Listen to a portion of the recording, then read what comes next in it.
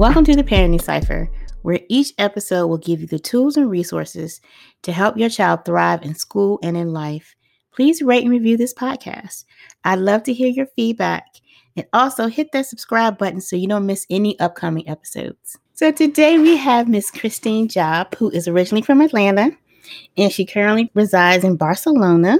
She is the creator, producer, host, and editor of Flourish in the Foreign, a podcast she launched in May 2020 that has already received rave reviews and an ever-increasing listening audience. She is a business strategist that works primarily with women of color, which is us, that leads ventures, shepherding their products, services, or businesses from ideas to launch. She most recently began offering strategy services to help WOC or women of color who want to leverage their talent and expertise into valuable and sustainable online businesses while pursuing their dreams of living abroad. Thank you very much for coming, Christine. Thank you so much for having me. I'm really excited. So I've been loving the conversation because it's like right on time since we're talking about moving abroad, right?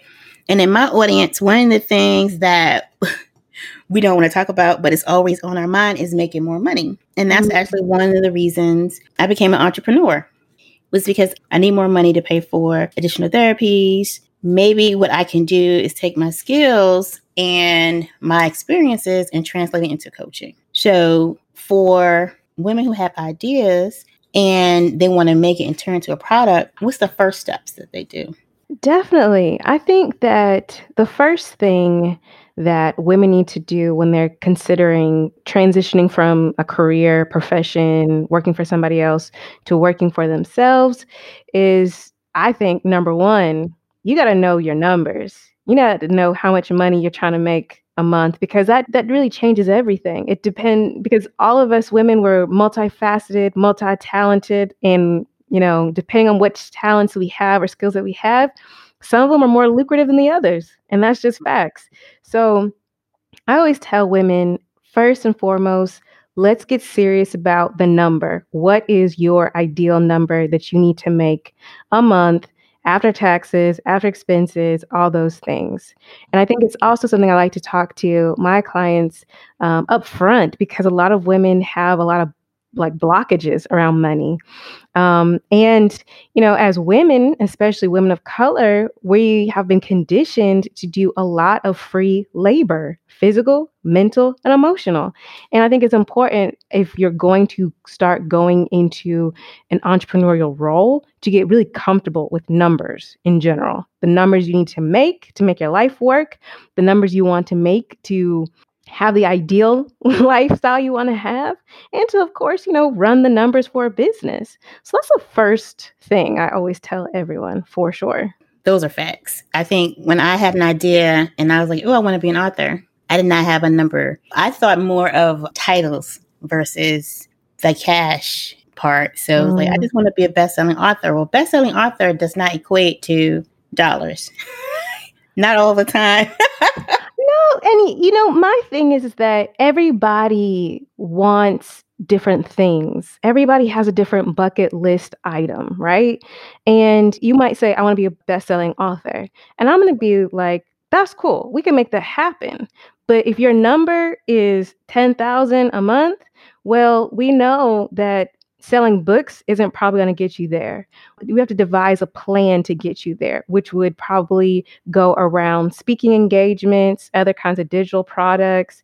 And it really depends on who you are. Some people are like, I don't really want to do speaking engagements. Okay, develop a course, develop digital products. And maybe you don't like to be in front of lots of people, but you can do summits all day. You're going to be around lots of people at all. You'll be at your house. So, I mean, that is the biggest thing. I hate for people to think like there's only one way to the dollar, to the euro, whatever.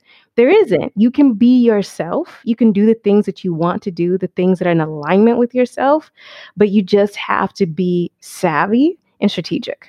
Right. And you can't be afraid of the number. We talk about money mindset.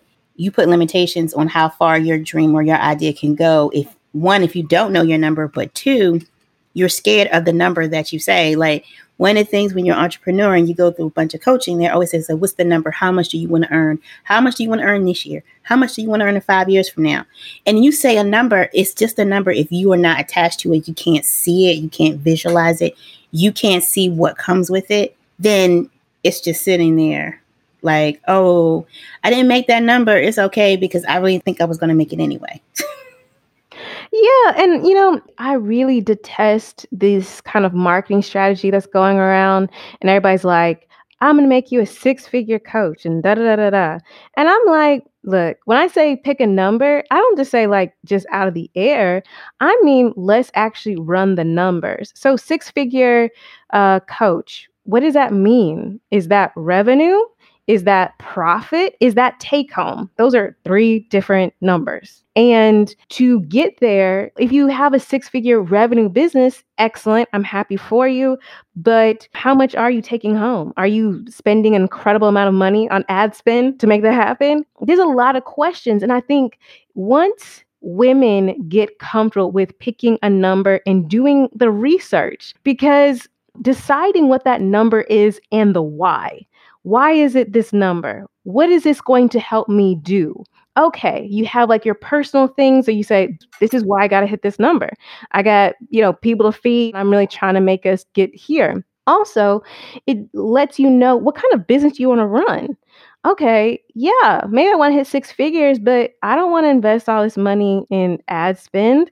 So if I'm not going to do ad spend, maybe I have to do a lot more face to face. Maybe I need to cultivate relationships longer. Maybe it's going to take a little bit longer to convert, possibly, but that's not always true, depending on your business. That's why the number is so important, because it really starts to outline the kind of lifestyle, but also business you want to have. It's kind of start telling you what services that you should offer, depending on the kind of lifestyle you want. If you're trying to be the 4-hour work week guy. Yeah, I know you're talking about Tim Ferriss. That's what his name is. And everybody's like, yeah, that's what I want. Okay, you can do that. That's obviously possible. It's like when people thought running a 4-minute mile was impossible. Then one person did it, then everybody can do it. Of course, it's possible. We can all figure out how to get there. But there's many different ways to train to get there. There's many different ways to get to a 4-hour work week. Depending on where you are in your business, it might take you 2 years to get to that point. It might take a lot of investment in systems and in contract employees or employees to be able to run that business so that you can have a 4-hour work week and have your lifestyle. That's my thing. It's like, that's why numbers are so important, because it takes the mystery out of it. You know what I'm saying? Like, all of a sudden, this nebulous idea, okay, I don't want to work for somebody, I want to work for myself. Once you have that number, there's an outline to the business, because now it's like, okay, it becomes algebra. It's like, X plus whatever is solve for Y. That's what it becomes. This is a good conversation. Because usually when people want to be an entrepreneur, it's just an idea. I want to be an entrepreneur. They see someone, like you said, I see someone who say, you could be a 7-figure earner if you do A. I can do A. I want to be a second, but there's so many different pieces and there's so many different ways that you can get to the 7 figures. And when you start, and if you're not really talking to a coach, you're not in a coaching group, people who've already done it, then it's a lot. So this is the first time I've spoken to a coach and we're talking about business, and they say lead with a number. Usually it's lead with the vision and the mission and then the number. And from my experience, things can get really, really unclear when you're leading, especially if you're creative. You're leading with your creativity without a number in mind. And I'm like appreciating this conversation. Yeah, it's so important. And the thing is that, my background, I have a business degree, I have a law degree, but I also worked primarily, when I started working for myself, I worked primarily within the holistic wellness space. That was, I did strategy for a lot of holistic wellness, micro and small business owners and creatives. So I completely understand people who are saying, I'm here on this earth to provide this service of healing or of art and beauty. And I fully believe that. Like, I think, of course, if we say to an artist, no, you need to really get a real job. Like, you need to get a real job. Then we don't have any art. Like we don't get art. And Right. so what I was always about was like, I don't believe in starving artists. I don't believe that things that can really heal and help community should be seen as luxuries or as, dead end, just altruistic passion projects only done by the people who like, well, my spouse is wealthy, so I don't gotta worry about this. Like, I just run this yoga studio. I don't Right. believe that. I just don't. I think that you should be able to do well by doing good. I believe that you should be able to sustain yourself and to live abundantly while being in alignment. Mm-hmm. Period. I think that's the fundamentals to my strategy style. Is like I believe in being professionally fulfilled and financially abundant. I think a lot of times when people talk about entrepreneurship, um, they think, and especially kind of in my niche of like going abroad, people think it's like a hammock in Thailand with a laptop on your lap. And I'm like, I would never bring a laptop onto a beach. Like, this is nonsense. And I like Thailand, but I never brought it on the beach. That doesn't make any sense. They think like that is the ideal. And that's not everybody's ideal. Some Mm-hmm. people say, I really like working. I like doing what I'm doing. I like going to the office or working with my clients and having that delineation because it's professionally fulfilling for myself. I get to serve people. Okay. But I also need to make my life run. And so that number is so important. Now, when we think about, visioning, I think is so important. And I utilize visioning and meditation into my practice as well. Mm-hmm. Because I think it's important to have those balances of, analytical and then also emotional, because emotions drive a lot. It's very Mm-hmm. powerful.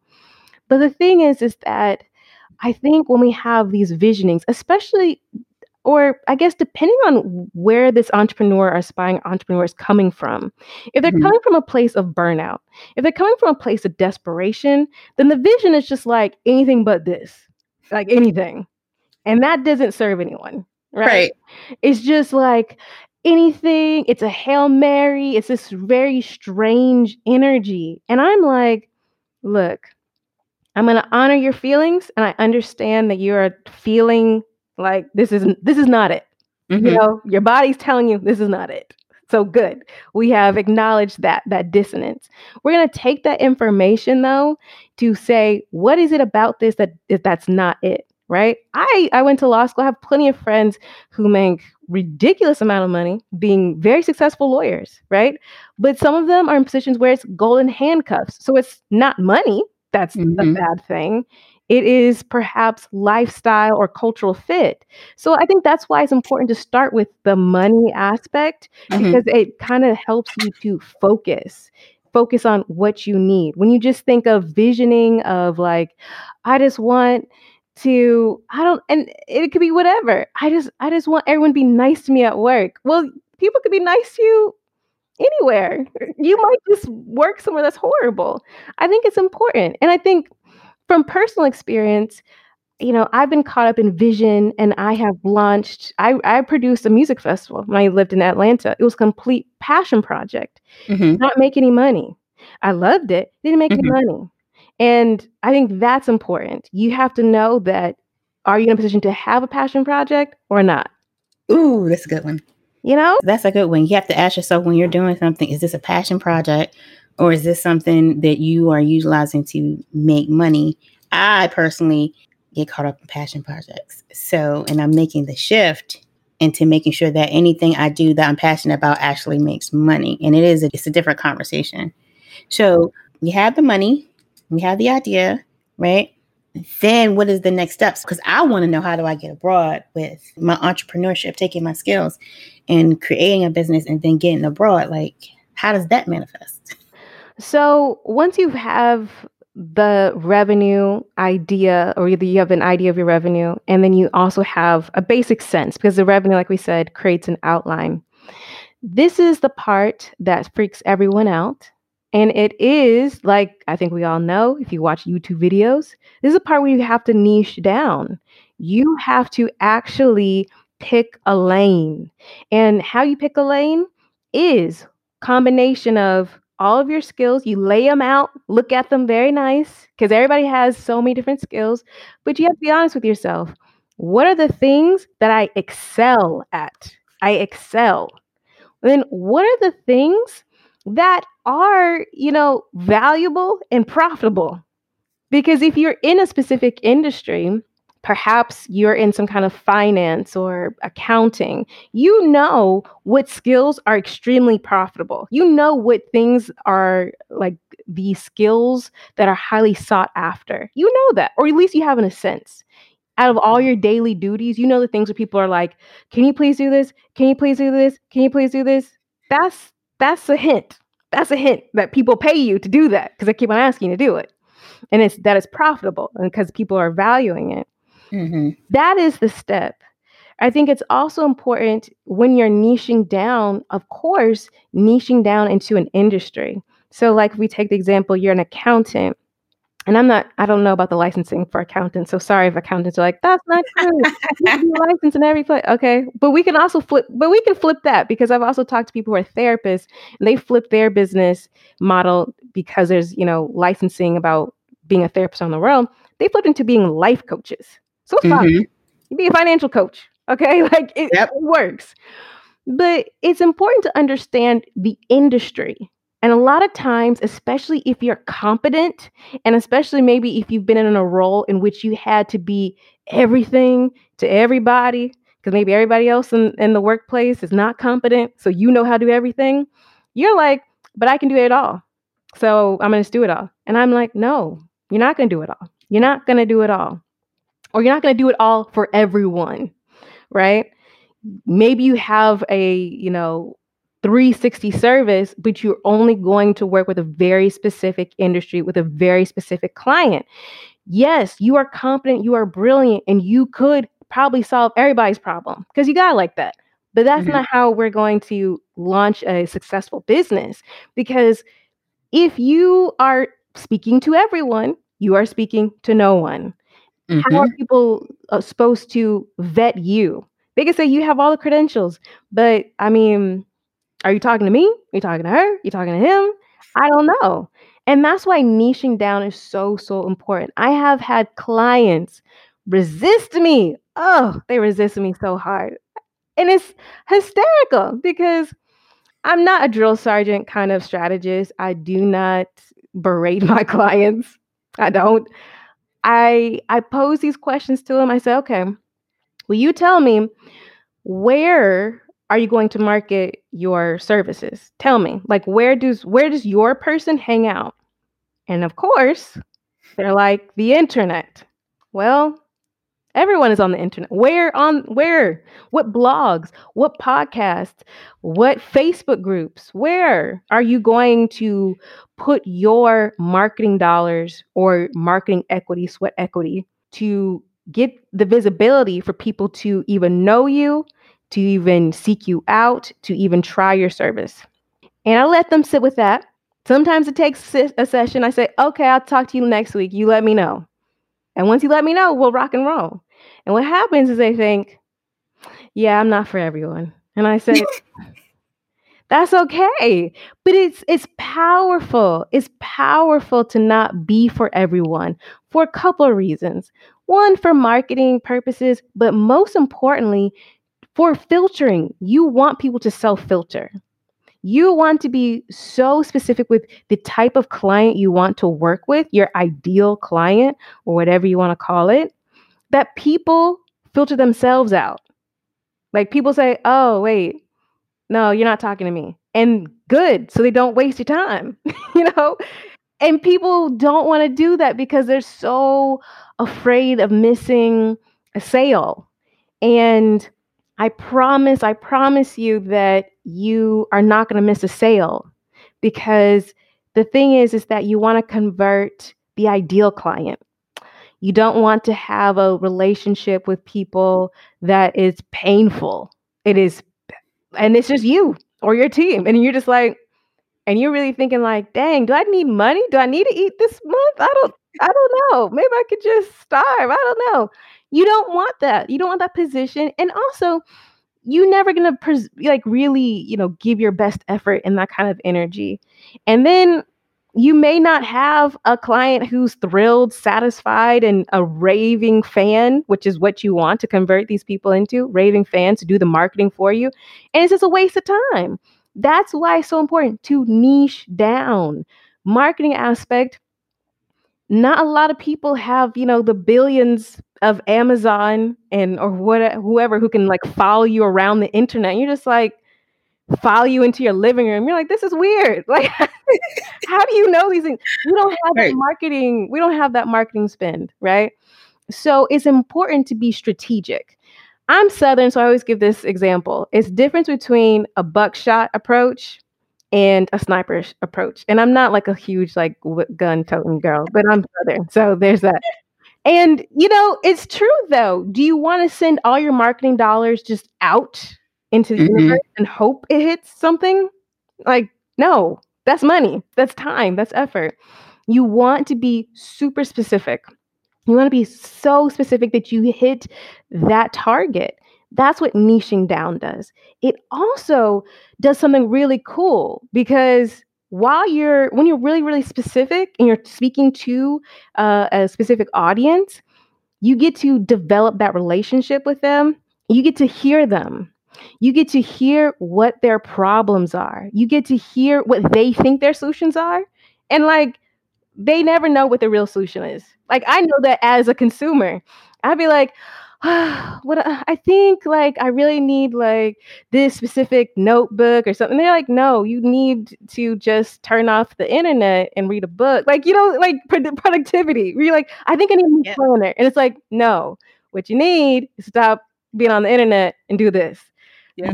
That's where we get to step in, right? As business owners, to hear what people are saying, hear what they are saying is their problems, and offering them solutions. Because oftentimes the consumer doesn't know what their solution is, or they would have sought it out and they're still not satisfied.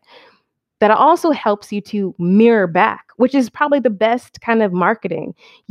Because as a competent professional, we use words of, trade words, like these kinds of very specific technical words in our trade. I'm not looking that up. Like, if I'm looking for something in finance, I'm not going to be like some very specific CPA accountant word. That's what I need. I don't know that I need that. So what that helps you to do when you niche down and you're in those spaces where your client is, you get to hear that language and mirror it back to them. So maybe I'm not like, oh, I need a CPA, da da da. I'm saying, oh gosh, like, I'm running a business. I got this money over here.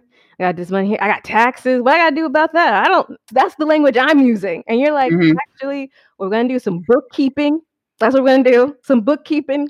We're going to get you do your provisional taxes and pay those quarterly. And I'll be like, oh, I didn't know any of these things, because that's the language I'm working with. That's why niching down is so important, right?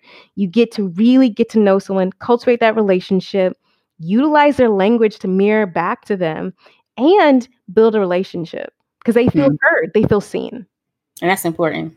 That's so important. I was one of those people. Like, I raised my hand. Like, I was one of those people. Niche down. No, I'm not talking to everybody. But it changes your entire world in business when you're able to say, this is who I'm talking to, and this is their concern. Instead of like, you're just out here just talking to everybody. It's like what they say, you're out here trying to catch flies. You can't catch anything. For sure. Okay, so then we have finding our number, niching down. Then what's the next step? So this is where I like to actually go back into visioning. Like, this is a step where visioning comes up at, right? We done the number, we have some ideas. Now we've niched down. This is strategy. This is how do we get to our goals? And there are infinite ways to get to our goals. This is how we start developing the business and the vibe of the business. That's where this visioning comes into place, right? This is where I want my clients to really say, one, you are a servant leader. At least that's who I work with. I work with servant leaders, people who feel compelled to serve others. And it doesn't mean you have an altruistic or nonprofit business. It just means you believe so highly in your abilities and your services that you know that as you give to these people, you are going to be transforming their life. And you can do that as a CPA. You can transform some people's lives for sure, especially, business owners, by being an excellent CPA, right? Right. So this is where this comes into play. It's about visioning and saying, what does this interaction look like? How do I serve? How does this transformation happen? So we have all this information about our number, some ideas that are going to sustain this number, parts of our capabilities and talents that will actually get us there. And now we know our niche. So we can take it to it's $10,000 a month. That says that we'll probably do some maybe bookkeeping and business taxes for our clients. And now we said, my client are women of color who are mommy bloggers in, I don't know, in the United States. Because let's say the United States. Maybe let's even be more specific. In the Southern United States. Right. That's what we're going for. Okay. So now you're saying, how do I want to approach this? How do I want to run my business? Because a lot of people will like hold on to ideas and like, oh, I can't tell anyone. Someone has it, they're going to do it. And I'm like, there is literally nothing original under the sun. Everything is a derivative of everything else. And 5 million people have the exact same idea. It is all about execution. It is all about execution. That's why there can literally be 5 million CPAs and people be like, no, this is my girl. Like, this is who I rock with. That's where this situation comes. You have to say, how do I do what I do? This is also a good point for you to really envision your day. So, if you have other responsibilities, you say, okay, my day looks like this. I talk to my clients from 8 o'clock, 9 to 3. And that's the only time I work, from Monday to Friday, or from Tuesday to Thursday. I might take some other, special client calls on Monday, but that's it because of my lifestyle. That's where you start developing that, right? This is the point where you start developing the strategy and the ethos of the business. So, and that also is really important because you're starting to really take a stand. And that's my biggest thing. I think a lot of people see people who are successful and they want to emulate. They're like, that worked for you, so I'm going to do exactly it.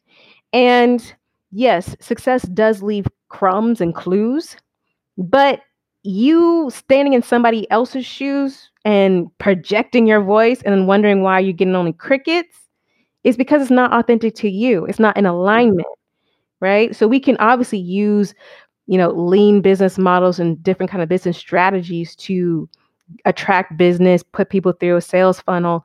But this is a part where you have to be the most authentically you possible. If you're an introvert, don't be going up there and being like, I'm going to be a rah cheerleader accountant. If that's not who you are. Not who you are. If you are like, I am a rapping accountant and I'm going to rap and I be an accountant and I want to merge it, I'm okay, fine. That's who you are. There's gonna be a segment, I'm sure, who's gonna be like, wow, she could really spit, she could really flow. Okay. And she's an amazing accountant. Yes, I love these things. But you gotta be true to yourself. You gotta be true to yourself. You have to be in alignment. Yeah. So after we take those 3 steps, which are straight up analysis, this is the heart. This is the passion. This is what makes you, for sure. So after we kind of decide, this is my brand, this is what I'm offering to this service, this is how you can then start developing a brand and a market and start putting it out there for people to see and test and saying, we're going to your market and saying, hey, I'm this person doing these things and this is how I do it. Right. Let's work together, or let me show you what I can do. Yeah, she's teaching you guys Entrepreneurship 101. Okay. I'm just learning those things. I've been in entrepreneurship, apparently, according to my book, like 5 years, right? But it's only been the last 2 that I've been having these type of conversations. It's not just about what you want to create. You do have to niche down, and you do have to have a strategy. And everybody's strategy does not work for you. If, like you said, if you're an introvert, because I'm like both introvert, you don't want to be on camera. Do not think that you're gonna follow someone's model and they're doing lives all the time. It's gonna be hurtful for you because you're gonna try to make yourself do it. It's gonna be a struggle every time you have to get on that screen. And the most important thing in business and being an entrepreneur is sustainability, consistency. That's how you build your true follower, your true fan, and people get to know you, is being consistent. And if you are trying to do something that is not in alignment with who you are, oh, you're going to be on a struggle bus. You're going to be on a bus Yes. struggling. Yes. I tell all my clients when we're doing onboarding, I say, look, this is going to be uncomfortable, but it's not going to be painful. Just like any good movement practice or exercise, doesn't matter what it is. For growth to happen, should be uncomfortable. Maybe you walk an extra mile, you're like, this was uncomfortable, but it should never be painful. Right. Yoga, lifting weights, ping pong, it shouldn't be painful. It shouldn't. Because pain, we all stop. It's natural response. Like, no, I don't want to feel pain. Uncomfortable, yes, that's growth. But going against who you are, painful, and bashing yourself over the head, being like, no, I have to be on IG Live. It is. And what happens is you create this cycle of disappointment in yourself, because it's something that you want, that end goal. You're following someone else's model that's not in alignment with you. And then you don't show up and you're beat up like, oh my God, I suck. This is bad. And then you either keep trying or you stop moving forward because you get stuck and you're beat up and you don't make progress. Definitely. I think business, although it's uncomfortable and you have to stretch and you got to learn some different things, I'm a firm believer in infusing the business process, the entrepreneurial process, and your business with joy, with pleasure, with rest. I don't believe in this crush it, grind it kind of thing. I think it's real, like certain kind of dudes. And I'm like, you don't have to do that. Like, you can just be yourself. If you're saying, I need to take a nap, from 12 to 2, you can take a nap and still be successful. I live in Spain. There's a whole country that's still rocking and rolling, takes siesta every single day. So there's different ways to do things. And being honest with who you are and how you show up is only going to have the right person be attracted to your business. If you're like, hey, I'm a CPA, but I also believe in rest and wellness. So you're not going to attract, they're going to be like, you're not going to attract the people who are like, what are you doing? You're not going to attract that, because that's the thing that I was talking about earlier about filtering. You got that on your website or in your messaging. People are like, I don't know, you seem a little bit too laid back to be a CPA. They're going to find someone else, which is perfect for you. And someone else is like, oh, yeah, I like this. It seems very gentle, this is my vibe. You're not exactly. You're only going to bring those clients to you. So you being someone that you are not is never going to work. And like you said, it has to be sustainable. And this has to be pleasurable in some kind of way.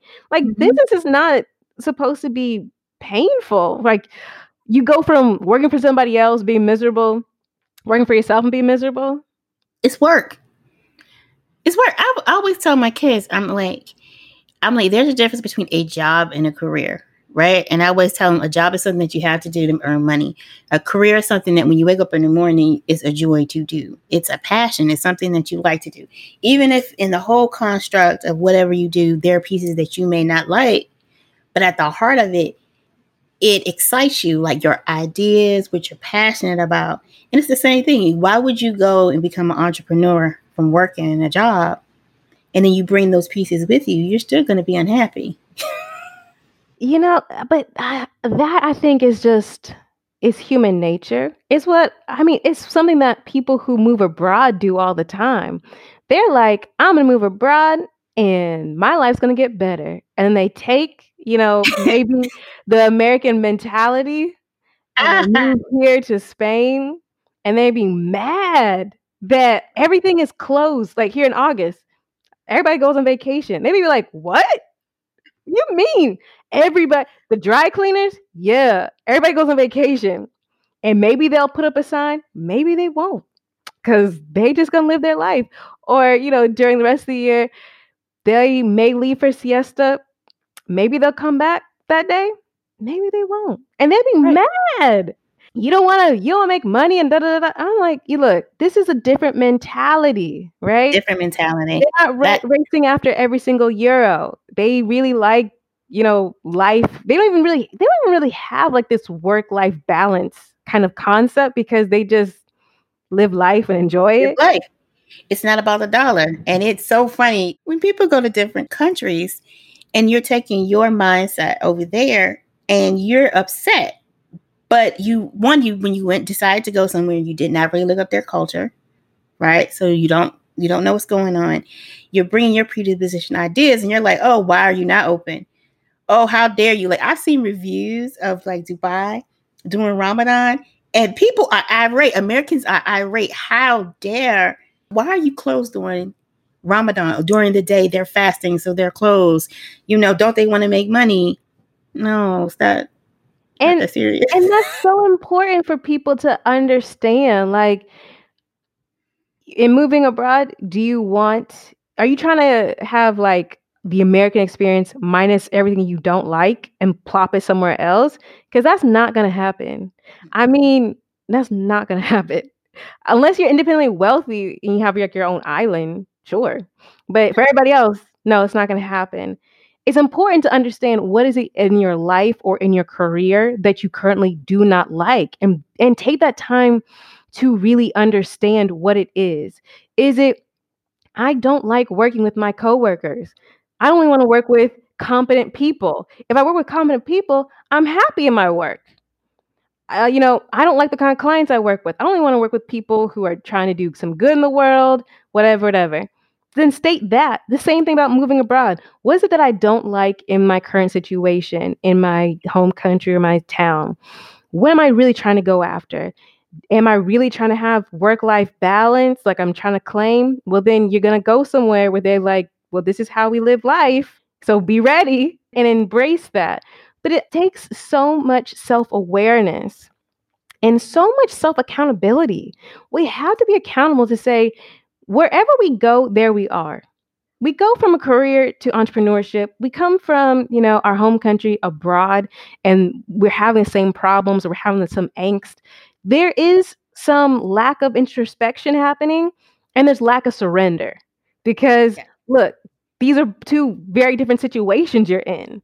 You're working for yourself. Oh my gosh, I thought it was going to be great. I thought it was going to be 4-hour work weeks, immediately. No, not immediately.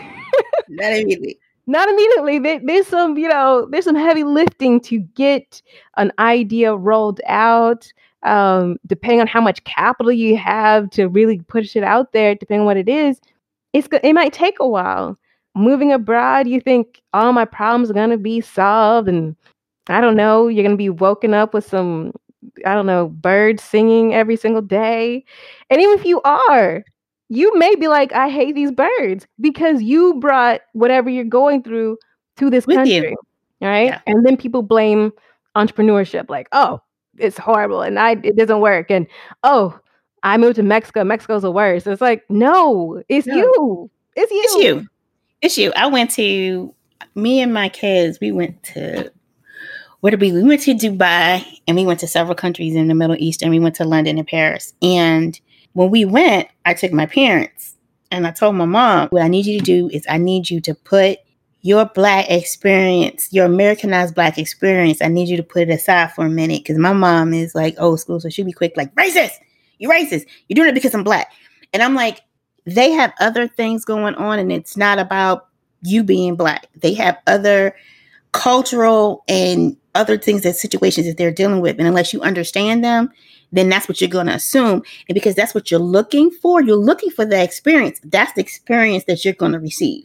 And she was like, okay. And I was like, I just need you chill.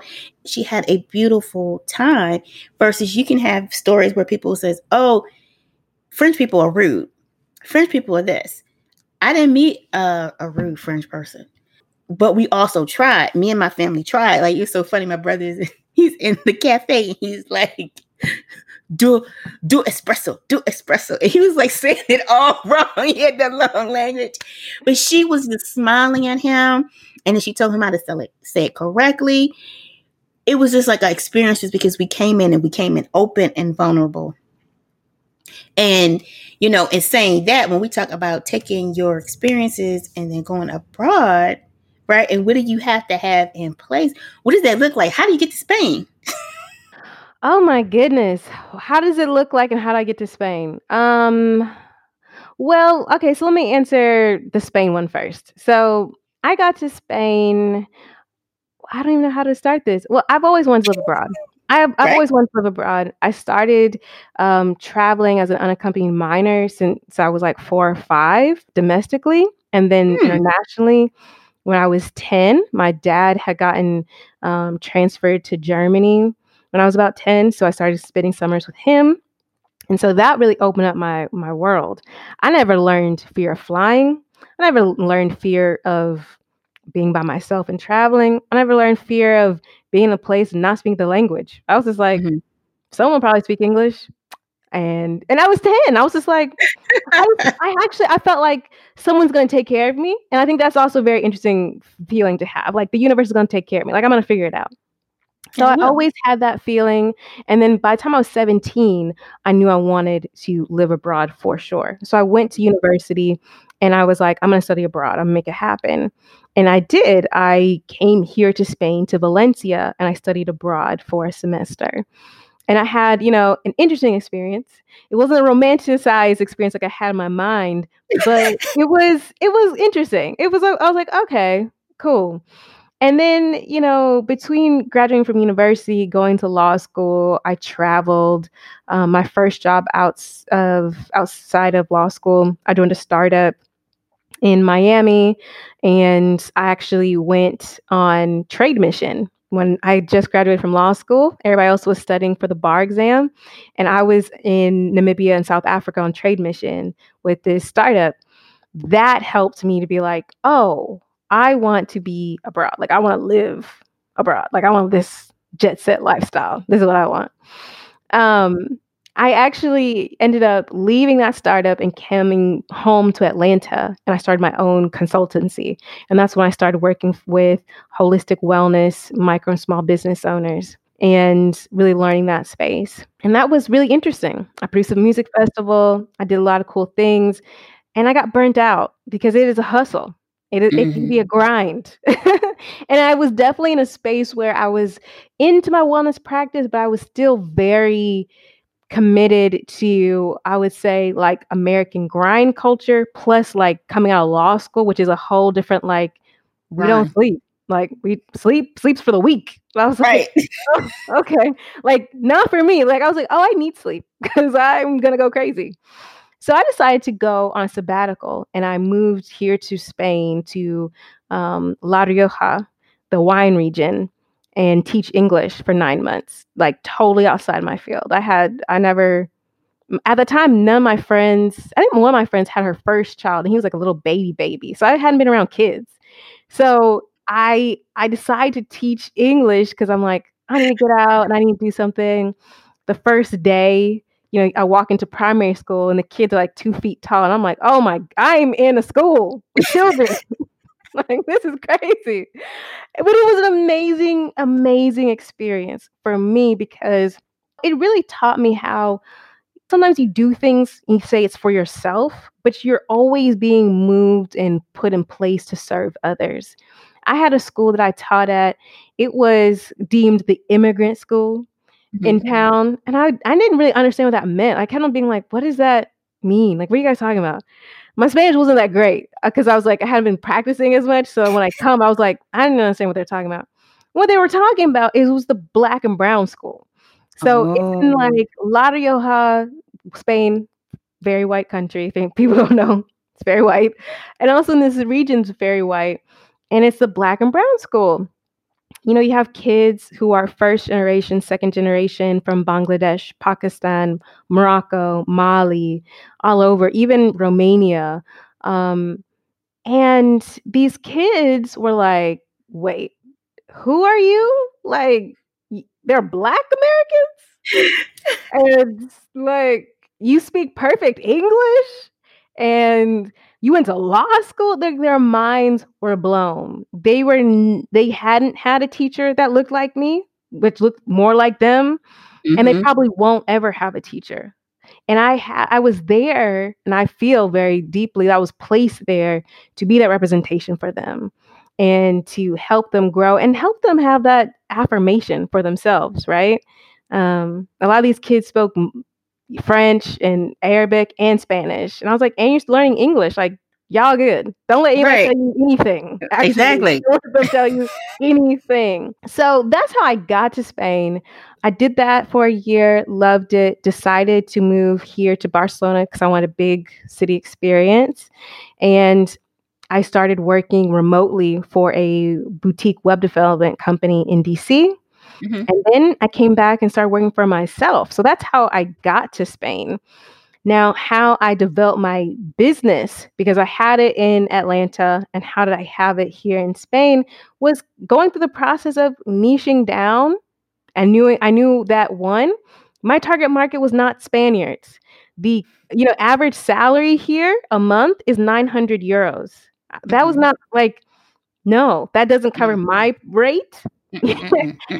and like and you may think that my services are superfluous, whereas there's other people who are like, nah, she's necessary.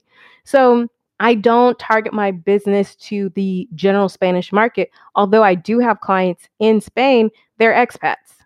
So it's very important to understand who you are speaking to. I have seen a lot of people move abroad, maybe to Portugal, maybe to Spain, and then be like, hey, Portuguese people, buy my things. And they're like, right.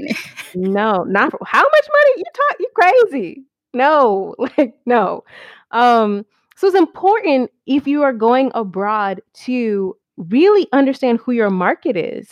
Your market may be the local economy, probably not if you're trying to make the euros or the dollars that you're trying to make. That's why it's so important to niche down and understand who your market is, so that you can be in Thailand and you're not making Thai baht. Like, Right. no, I don't want to do that. I want to make USD. I want to make euros, especially in the northern, European countries. I want to make British pound, as long as that holds up. That's what's important. So I think that is a balance. I had to understand, okay, I want this business to work for me. I'm 6 hours ahead of East Coast Standard Time. So how am I going to lay out my business to work for me? Who am I going to go after? What are my services going to be? And for me, I knew I like working one-on-one for now, that I actually will probably end up having a course or something like that. But I had to understand those things. I had to understand who my market was, and I had to put myself in that position. I did that mostly with word of mouth, because that's how I built my business forever. It's just people knowing me and being able to do that. But being in a different country and trying to be like, hey, I live in Barcelona, but I could be a really good help to you. Sometimes you play into it, sometimes you don't. For me, I just play into it, because a lot of people ask me questions about living abroad. And so I said, look, I can answer those questions, and I can actually tell you how I did it, how I'm doing it. Right. And I'm doing it not by depending on the local economy, because again, like I said, it's weak. And it's hard, especially in Barcelona, where it's like an international city. So the prices aren't Spanish. They're European. So it's like you have to understand, again, your numbers, so that you understand who you're marketing to, right? So did I answer that question? You answered the question, and then as you were talking, I was like, okay, so now I got it. That's when we start talking about when you're an entrepreneur and you decide to go abroad. First of all, why are you going abroad? And then converting those numbers and who's your audience. There's a lot of things you have to take into consideration, but we're back to the why. Like, for instance, I have a client, she's relocating to Paris actually in December for a couple of months because her son has muscular dystrophy. And the specialists in Paris are better than the ones that we have here. Mm-hmm. And she's an entrepreneur. So she's at the part where she is thinking about, okay, the correlation, the hours, but it always goes back to your why and what you're passionate about. Like yourself, I've always wanted to travel. And once you travel, you get the bug. Like, especially the younger you are, the more you get the bug and you don't have any limits. Like someone says 18 hours, you're like, it's not long to be on a plane. Like, you're like, no, that's not long. You can do it. What's the problem? Why we can't just get on this plane? Like, what's holding you back? And when I talked to her, and Zach just turned 2. And her other son, I believe he's like 5. So it's like, ooh. She's like, yeah, and I'm enrolling him in school. She's already spoken to someone who lives in France who's going to help her find a house to rent. So it's doable, but the most important part for her is she is an entrepreneur. And that gives her that freedom to do it. So then the other thing, I was like, okay, see, now it makes sense. So Christine has a podcast that's called Flourish in the Foreign. And as you were talking, I was like, I get it. I get it now. So tell the audience a little bit about Flourish in the Foreign. Yeah, so Flourish in the Foreign is a weekly personal narrative podcast that elevates and affirms the voices and the stories of Black women living and thriving abroad. I created the podcast because I just felt like there was a need for Black women who are living abroad's narrative to be heard and told by us. I just got tired of like traveling and also living abroad. And there just be people, I would say probably mostly white people who are expats or travelers being very confused as to like why I was in the same space. They were like, what are you doing here? I'm like, live my life. What are you doing here? You're from Australia. I'm like, what are you doing here? And I got tired of that. And also, because I always wanted to live abroad, I actually pursued it immediately after I graduated from university. I graduated in 2009, which was not a great time to graduate from university. And I hit up all of my mom's friends, strangers. A lot of these things that we have that are staples weren't staples in 2009. I don't know if people realize that. Like some of these, intricate LinkedIn, like LinkedIn wasn't as popping. All these things weren't as popping as they are now.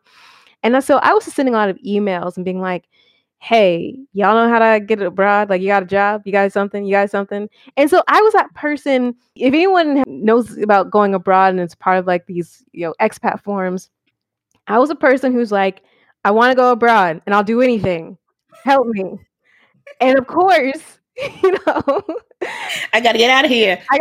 That's using my emails to these people. And they're like, I don't know you and I can't help you.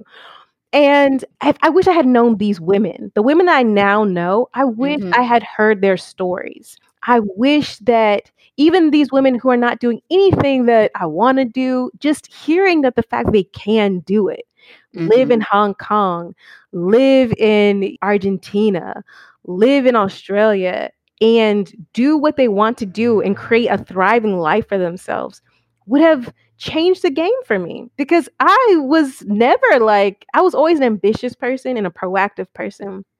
And I felt like I spent a lot of years spinning my wheels because I wasn't sure which direction I wanted to go in. And I just wanted to go abroad. And it wasn't until I went on trade mission after law school to Namibia where I met the then US ambassador to Namibia was a Black woman. Now, intellectually, I knew that Black women could be ambassadors, but I'd never met an ambassador. And so when the door is open to her compound, she's having us in for tea, and I'm the only Black woman on the trade mission with my company. So I'm just like, oh my, I was like, maybe I should be an ambassador. I don't know. I was just like, seeing that representation was just so key. It was a game changer. It was a game changer because I was like, oh, this is real. Not just intellectual, exercise. This is real. So that's what the podcast is about. I want it to be, an anecdotal resource bank for people, women and girls who are thinking about going abroad. But I also want it to be like inspirational. I want it to be us telling our stories, not waiting for somebody else to tell our story and get it wrong. Um, and I want it to be some practical tips because you can Google. And as Black people, we do Google.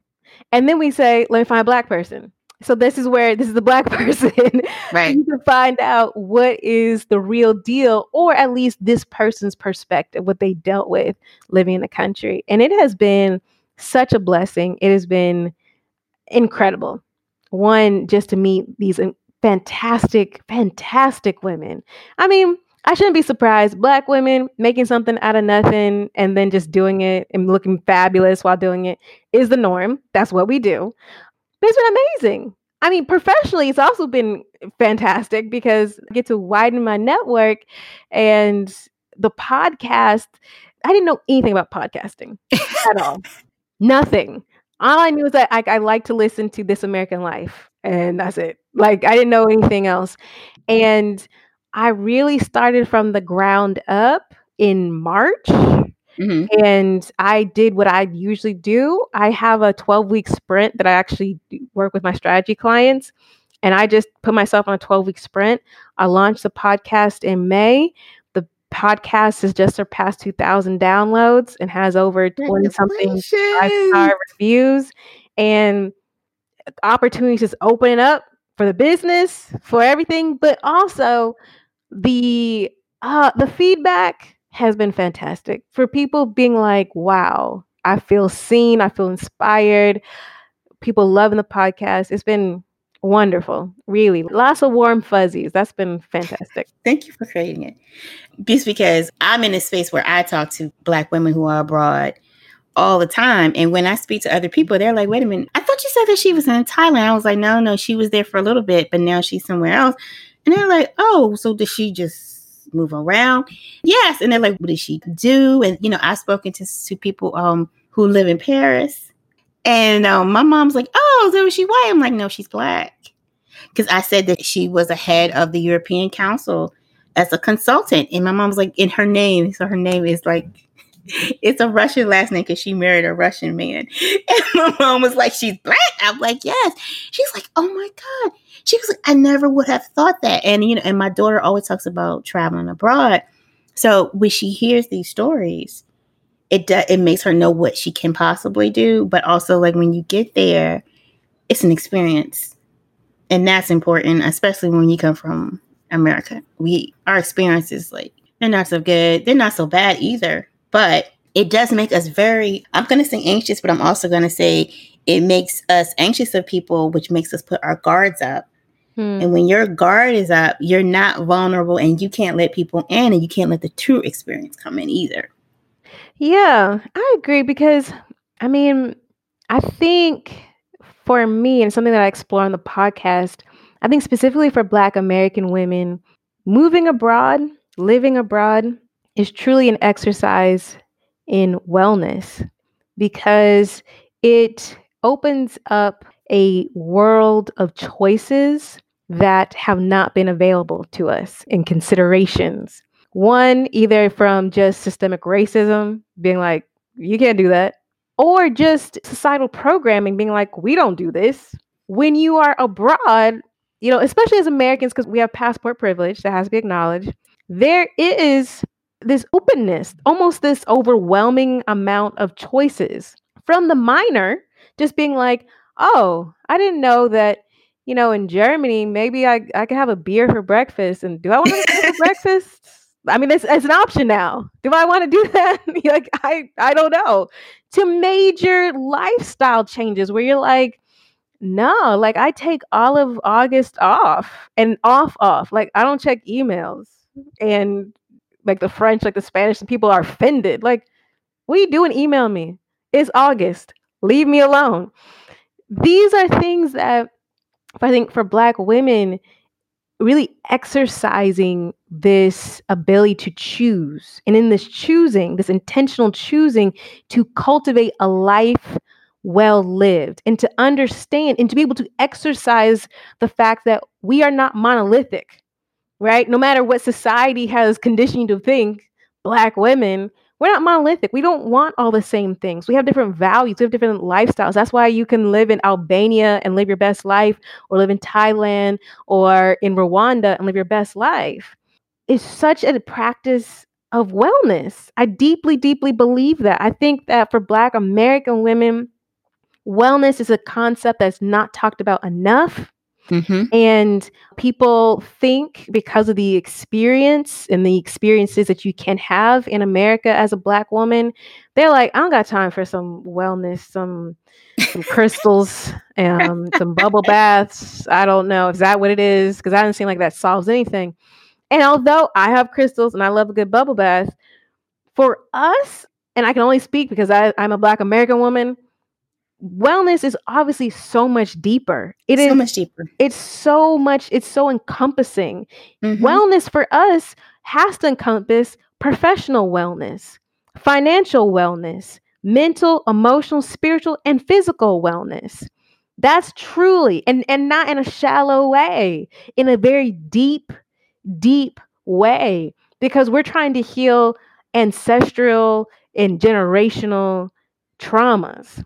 That's what we are being able to go into. And I think that's something that, like you said, sometimes we have our guard up because we have to always have our guard. We all have to be like, so what's this BS you're going to try to spit at me today? And other people be like, I'm just curious because we're in Albania and I don't ever see Black people in Albania. And I don't mean any harm to you. It's just that we don't see Black people here. So I'm going to stare at you, but I'm not going to do anything to you. I'm just going to stare and be like, wow, you really look like a chocolate bar, but you're a person. This is amazing. Right. Like, you're a unicorn. Like, look at the unicorn. Why are you here, unicorn? And we can get defensive. I've gotten defensive, being like, look, y'all got some Google. Like, y'all have seen some Black people, but having to understand the traumas that we've been through and the baggage we bring to places, and really be in a space that is safe, obviously physically and emotionally, where you can unpack those things and you are allowed to be soft and you're allowed to be vulnerable and you're allowed to explore the places within yourself that you can't explore because you're in a survival mode. And that's regardless of socioeconomic status in the United States. Right. It is. So for me, living abroad, I think some people might think that's ridiculous, but it really is a practice of wellness. I'm not a person that says bump your home country, living abroad is where it's at. I think that the process of living abroad could open you up in a space, in a mentally, that you could go back to your home country and really be a catalyst, or come and live and do things completely different, or decide to not ever go back, depending on what you want to do. Yeah, this conversation is in alignment with me. When we talk about wellness, so one of the things I always talk about is wellness is not this huge endeavor that you have to schedule in your life. That's not what wellness is. It's those small things. And for Black women, it can be so small as, what's that one thing that you like to do today? Do you like to read? How many of us get so bogged down in life that the thing that you loved to do when you were a kid, you stopped doing? And that is your thing. For some people, it could be something as simple as drinking more water. I mean, it could be so small, but it can be so big. But the small things that we ignore, that become problematic when it comes to wellness. Yes. We ignore the small things because we feel like we need to push through. So we ignore things for our health. We ignore the small things because they're just for our pleasure and joy. And like, how dare us? Like, how dare we grind?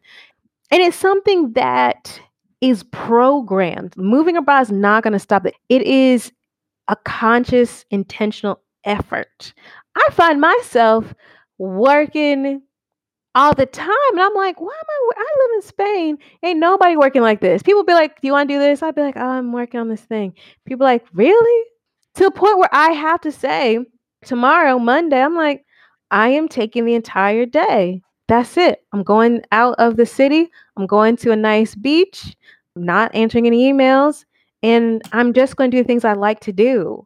And even that, having to watch my thoughts and notice the anxiety I have about taking time for myself, right. This programming is deep. And the It's guilt. deep. It is. It's deep. And it's And the guilt. guilt. We're not even, this is a whole nother conversation, because we're not even going to talk about when you had to talk to other people. We're not talking about we got to talk to your parents, or we talking to your grandparents, because they're looking at you like you're crazy, you're lazy. Like, how dare you tell me you're taking off? Like, why are you taking off? Are you sick? Because let's be real. Because if you're taking off, like if you're a parent, and only if you're a parent, you're taking off because you're sick or your child is sick. If you're single, you're taking off because you're sick. Wait a minute. But look, Christine, you can't be like sick, like a cold. Like you got to be sick. Like you got to be sick where your parents like, did you go see a doctor? It's like, how dare you take off? If you take a vacation, well, where are you going? If you tell someone you're not going anywhere, like you just want to take off for yourself, they're thoroughly confused. Like, yes. And see, that's the thing. For me, I know my programming runs deep, and it's going to take some years to get where I'm trying to go. It's going to take some years to really condition or reprogram my mind. But I live in a society where the peer pressure is to relax. Everybody's like, tranquila, like, chill out. It's not that serious. And I'd be like, but it is. It's not you that deep. Delivered this washing machine yesterday, and now you're here. Like, but I live in a society where everybody's like, no, we're gonna enjoy life. I got other things outside of work. I want to go to the beach. I deserve to go to the beach. So it's an interesting society where it's like, people are not judging me if I'm going to the beach on Monday. It's only me. Right. No one else. Everybody's like, oh, really? Only Monday? They're like, it's August. You're not going anywhere? I'm like, we're still in the middle of a pandemic, but okay, y'all. They're like, you're not going to stay? They're like, you just can stay. I mean, they're like, you can bring your laptop, but like, you should go. Right. And that's what I needed. I guess I needed societal peer pressure in a different way to start helping me. For you to actually slow down and breathe. Yeah. That's one of the things I noticed when I went to, when I went to Dubai and we were on the ship, and I started looking at the water, and it was so calming. And I was actually able to center my thoughts more because I didn't have the pressure of, what do I have to do today? What do I have to do today? The list of things that we say we have to get done to feel accomplished, which is so funny because the way that American thought patterns work is we focus on what's not done, what we do, but instead of what we have accomplished. Oh, yeah. And that creates that foundation of anxiety, but also that ties into our self-worth and our value. And that's why we work so hard, because we never take the time to appreciate what we actually have accomplished. For sure. I mean, that's who I've always been. You're really speaking to me because I'm like, I have always been an overachiever, but a person who's achieved, never celebrated it, because I was like, well, if I got it, everybody else could get it. On to the next thing. And that is, I mean, obviously detrimental. Because as an entrepreneur, you have to pace yourself because nobody else is going to pace you. So how do you not burn out? How do you, and not even just burn out, but how do you show up fully for the people you're serving? Because they deserve that. But you have to create boundaries so that you can show up for people, so you can give that great service. And working yourself to the bone, not creating boundaries, being like, yeah, of course. Okay, sure. The call's at 3 a.m. my time. Okay, yeah, I'll be on call. No. No. But creating boundaries, it protects yourself, but it also makes yourself sacred by creating these boundaries. You have to have boundaries around yourself, because outside of that, you're just going to be like this cup that just keeps pouring. And when you're empty, like, who's going to fill you up? Because you just kept pouring. And then on top of that, because you kept pouring, you never had a period where you actually turned that cup upright for people to pour into you. And that's where the boundaries come in, because the boundaries say, okay, I've given enough. Let me tip back up and let me refill. When we talk about wellness, that's what wellness is. That's what emotional wellness is. Taking that time to breathe. I like to say breathe. I feel like it's something that we do because it's what you do, but we don't really sit there and take a deep breath. We don't really sit there and think about that inhale, that exhale. We don't sit around and look around like what we're doing, how it makes us feel. So you're not actually in touch with who you are, how you're showing up, how other people make you feel. And it's a detriment. You get lost in this, I like to call it the American cog, like forever, ever working. And then you take that whole mindset and you become an entrepreneur. That doesn't serve you. It doesn't. It doesn't. I think that's why I'm so passionate about people, one, working in alignment with themselves, and also really being clear about how they want to show up and how they want to develop a business. Because you have to build into your business rest. You have to build into the business joy and pleasure. Like you have to. Because it doesn't come. There's not a fairy that just like sprinkles it on you while you're on your laptop. It doesn't happen. Just sitting here, it's going to happen now. It just doesn't, maybe for some people, joy and pleasure is having a foosball, whatever, in their office. And for other people, that's not it. And you have to be true to what yours is. Because, like, I'm laughing because like at my job, they have what they call fun. And I'm like, that's not fun. I don't want to do that. That's the thing. That's not fun to me. And then, well, what I think is fun is not necessarily fun to everyone else. And I accept that. But I don't want to take up a lot of your time. So I have like 2 more questions. And one of them is about, so what is consistent with Christine is that she continuously talks about alignment. And I love that. And you have an alignment and abundant 12-week sprint program. What is that like? She has given us a little bit of tea because we know what her step 1, 2, and 3 is. But what is the program about? Because I know first of all, I know it's good. So the 12-week program, Aligned and Abundant, is for, one, competent women entrepreneurs, period. I only work with people who know what they're talking about. There are other strategists and for people who are like, I don't know what I'm doing, da, da, da. And that's no shade to y'all, but I only work with people who are competent, because for me, the program is it's not for like researching and building up your competencies. You have to be competent in your fields for us to really launch a product in 12 weeks, period. So it's for competent individuals who work in integrity too, because I'm not about snake oil salesman. You know what I'm talking about. I'm not about that. I'm not a person that's just like, repackage. No, I really believe in transformation, and I really believe in real products. The program is for, like I said before, servant leaders, people who really see their business as a way to serve their community, the collective, in some kind of capacity, no matter what that business is. But you have a heart of servant leadership. That has to be there. And also, my program is for people who are truly committed. And I make this a point because there are 5 million courses and there's 5 million, business coaches and things like that. I'm not a business coach. I'm a strategist. And I make the distinction because I not only have a business degree, I have a law degree. I worked in startups. I worked in incubators. That's how I started being a consultant, was working in an incubator at my law school, at the main campus's startup incubator. So I know what I'm doing. I'm about it.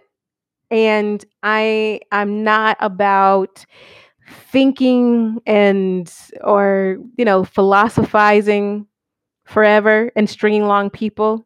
No, I want my clients to transform.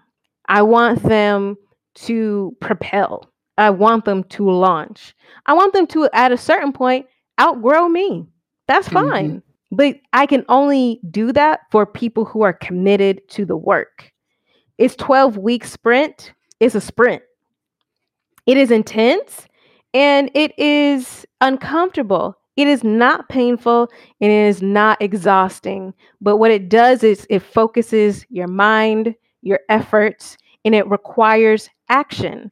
We don't talk about it, we be about it. I always tell everybody, I'm a mad scientist in the lab. We're going to test it out. We're not going to be like, oh, yeah, we think this is going to work. No, we're going to go out, like push you, little baby bird, out the nest. We're going to get that market research. You're going to talk to people. You're going to get people in your sales funnel. We're going to see what works and what doesn't work. That's how we pivot. So we got to do that immediately so that by the end of 12 weeks, you have a tried and true and proven product, service, business. Because this isn't, I don't believe in you build your business in secret in a dungeon and then you unveil it and it's all the clients come. Ooh, no. I've never, if somebody says that, if that's their coaching or strategy style, I'm going to tell you right now, no, I don't believe that. I just don't. That's never worked for me. I only do things that have worked for me and for clients over the past 8 years. That's not how it works. I firmly believe in testing and iterating. And that's probably because I started off in an incubator and in working in tech startups. So that is what the 12-week sprint is really about. The first month is really about ideation. The second month is strategy, which also has to do with experimentation and pivoting. The third month really is about launching and having a hard push, but obviously there's iteration in there as well. But that's the 12-week sprint. It's tested, tried and true. It's what I use to launch my podcast, and that's been working out amazing. Yes. So for me, the aligned and abundant, I call it that because I wanted people to know that you can be in integrity. You can do whatever your heart's desire is, and you can be abundant. These things are not mutually exclusive. They're not like abundance isn't dirty. Like you need to be sustainable. Like this needs to work so that you can keep on doing what you're meant to do. And you deserve to be paid whatever you want to be paid. I mean, I always tell people the pet rock was a thing and people made a lot of money with a pet rock. So like, why do you think like you can't make the money or don't deserve to make the money? And I'm ready to say doing a service that's way better or a product way better than a pet rock. So these things are so crucial to work together. And that's what I do. The 12-week sprint is going to launch a new product. It's going to launch a new service. It's going to launch a new you because you do have to evolve and it's going to require you to show up and show out. Mm-hmm. But my clients love it. And I'm blessed. I'm blessed for that because I only attract clients I like working with. Because some people will hear this and they'll be like, oh, this seems intense. And I'm like, look, it's not for the faint of heart. I'm not a drill sergeant. I'm not going to yell at you, but I will hold you accountable and we're going to move because I can't have a client who, isn't moving. How would it look for me? I can't have you being like Christine's my business strategist and you stay in the same spot for 12 weeks. I can't have it. I can't do it. It is a difference. And it is a push when you have to launch a product and to have someone to help you strategize instead of you. I like to call them hoes. So when I want to strategize, I'm like looking at what everyone else is doing and figuring out what pieces I can do. And then I have to put them together. But to have a program like yours where you're helping people create this strategy, that's a big thing. That's huge. Wanted and needed. Yeah, because what I find, and this is something I saw when I first started working in the incubator in Miami with students and then with alumni, is that I would have men roll out of bed, come into my center, into the incubator, and be like, Christine, I had a dream last night. I want to do this business. And I'd be like, all right, we could talk about it. And it's like, yeah, it's a new pool noodle. It's a new concept on the pool noodle. And I'm like, okay. I mean, we live in Miami, so it could go. Sure. I would have women come into the incubator with a huge binder, all of this research, and be like, yeah, I've been thinking about this for 3 years. And I'm just still not really sure if it's a thing. And I'm like, girl, yes. I didn't even open the binder. I was like, yes.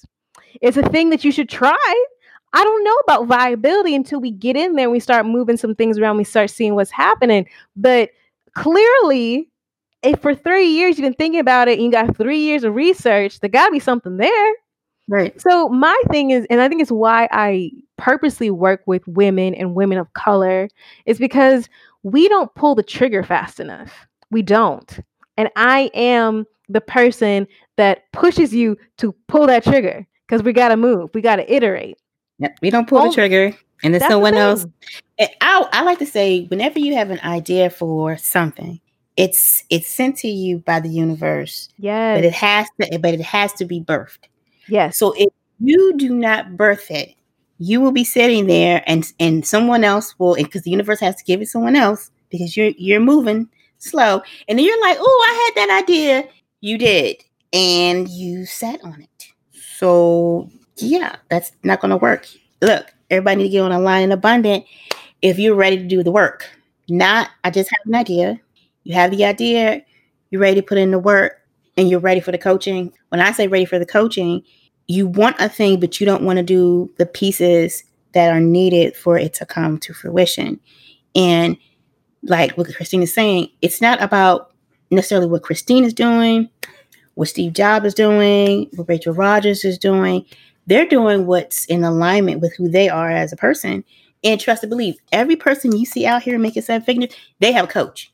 Yes. So on that note, to my sisters out there, and you have a business and you're an entrepreneur, I need you to also embrace not just Christine as a coach, but the idea of a coach and a strategist, because it will help up-level your business quicker than you just in people's masterminds and you're in these Facebook groups and you're like, well, this person did this. Let me try that. This person did that. Let me try that. You're spinning your wheels and it's going to be frustrating for you, but you're not going to be able to up-level as quick. So I want you to make sure everyone knows, if you're ready, because it's not for everybody. If you're ready. If you're ready. Online and Abundant 12-week course. And then I always ask everyone what's their favorite hip hop song. Because it's a cipher. Yeah, you said All I Do Is Win. All I Do Is Win and Ain't Never Scared by Bone Crusher. Yeah. Because Never Scared was my hype up music in law school. Because I don't come from a family of lawyers or people who have even gone to college right after high school. I do have other people in my family that went to college, but it was later. So I was the first, and I was going to school, and I didn't have like a cushy law firm job waiting for me. And I felt very much out of my element. I was in a different state, and Miami's like a different country. And I felt like people were trying to intimidate you. And I was like, I'm from Atlanta, so no, I'm not. No. And I used to hype myself up. I'm like, I'm not scared. Like, I can do all things, period. If y'all want to take it there, let's go. But, that is a hype up music. And also for me, now it reminds me not to move out of a place of fear. Like, I can speak things into existence and I can move things around. I don't like the results when I'm moving out of fear. I like the results when I'm coming out of, confidence, and I'm coming out of divine alignment. And I'm just like, this is mine because it is. It's been placed on my heart. Therefore, I claim it. That's why. Also, the same reason for All I Do Is Win. That's an affirmation. Like, all I do is win, win, win, no matter what. Even if it looks like I'm losing, it's actually for my greatest good. It's for my highest and my best. So all I do is win, period. So those are the reasons. Yeah. Yeah, I always ask that question. And it's such a good question because some people like, I don't really listen to hip hop. I haven't listened to it since I was a teenager, but they have a song. And when we start talking about why you chose that song, I'm like, music speaks to parts of our journey in life. And a lot of times, one of the parts of the epiphanies, or when we're going through strife, or when we're growing, you got a track. You have a track. You may not even know you have a track until someone asks you. And it's all about growing, overcoming that thing, or just, I have a song. And my song literally was, I was in a point of shift, growing from who my parents wanted me to be into who I wanted to be. Right. And that's why music speaks to you. Thank you so much for sharing all of your tea with us today. Thank you so much for having me. This has been so much fun. Always remember, you're doing the best with what you have. Remember to be patient with yourself and your child. Did you know you can support the show on Patreon so the Parenting Cipher can keep bringing you great content and guests? Just click on the Patreon link in the show notes. Till next time.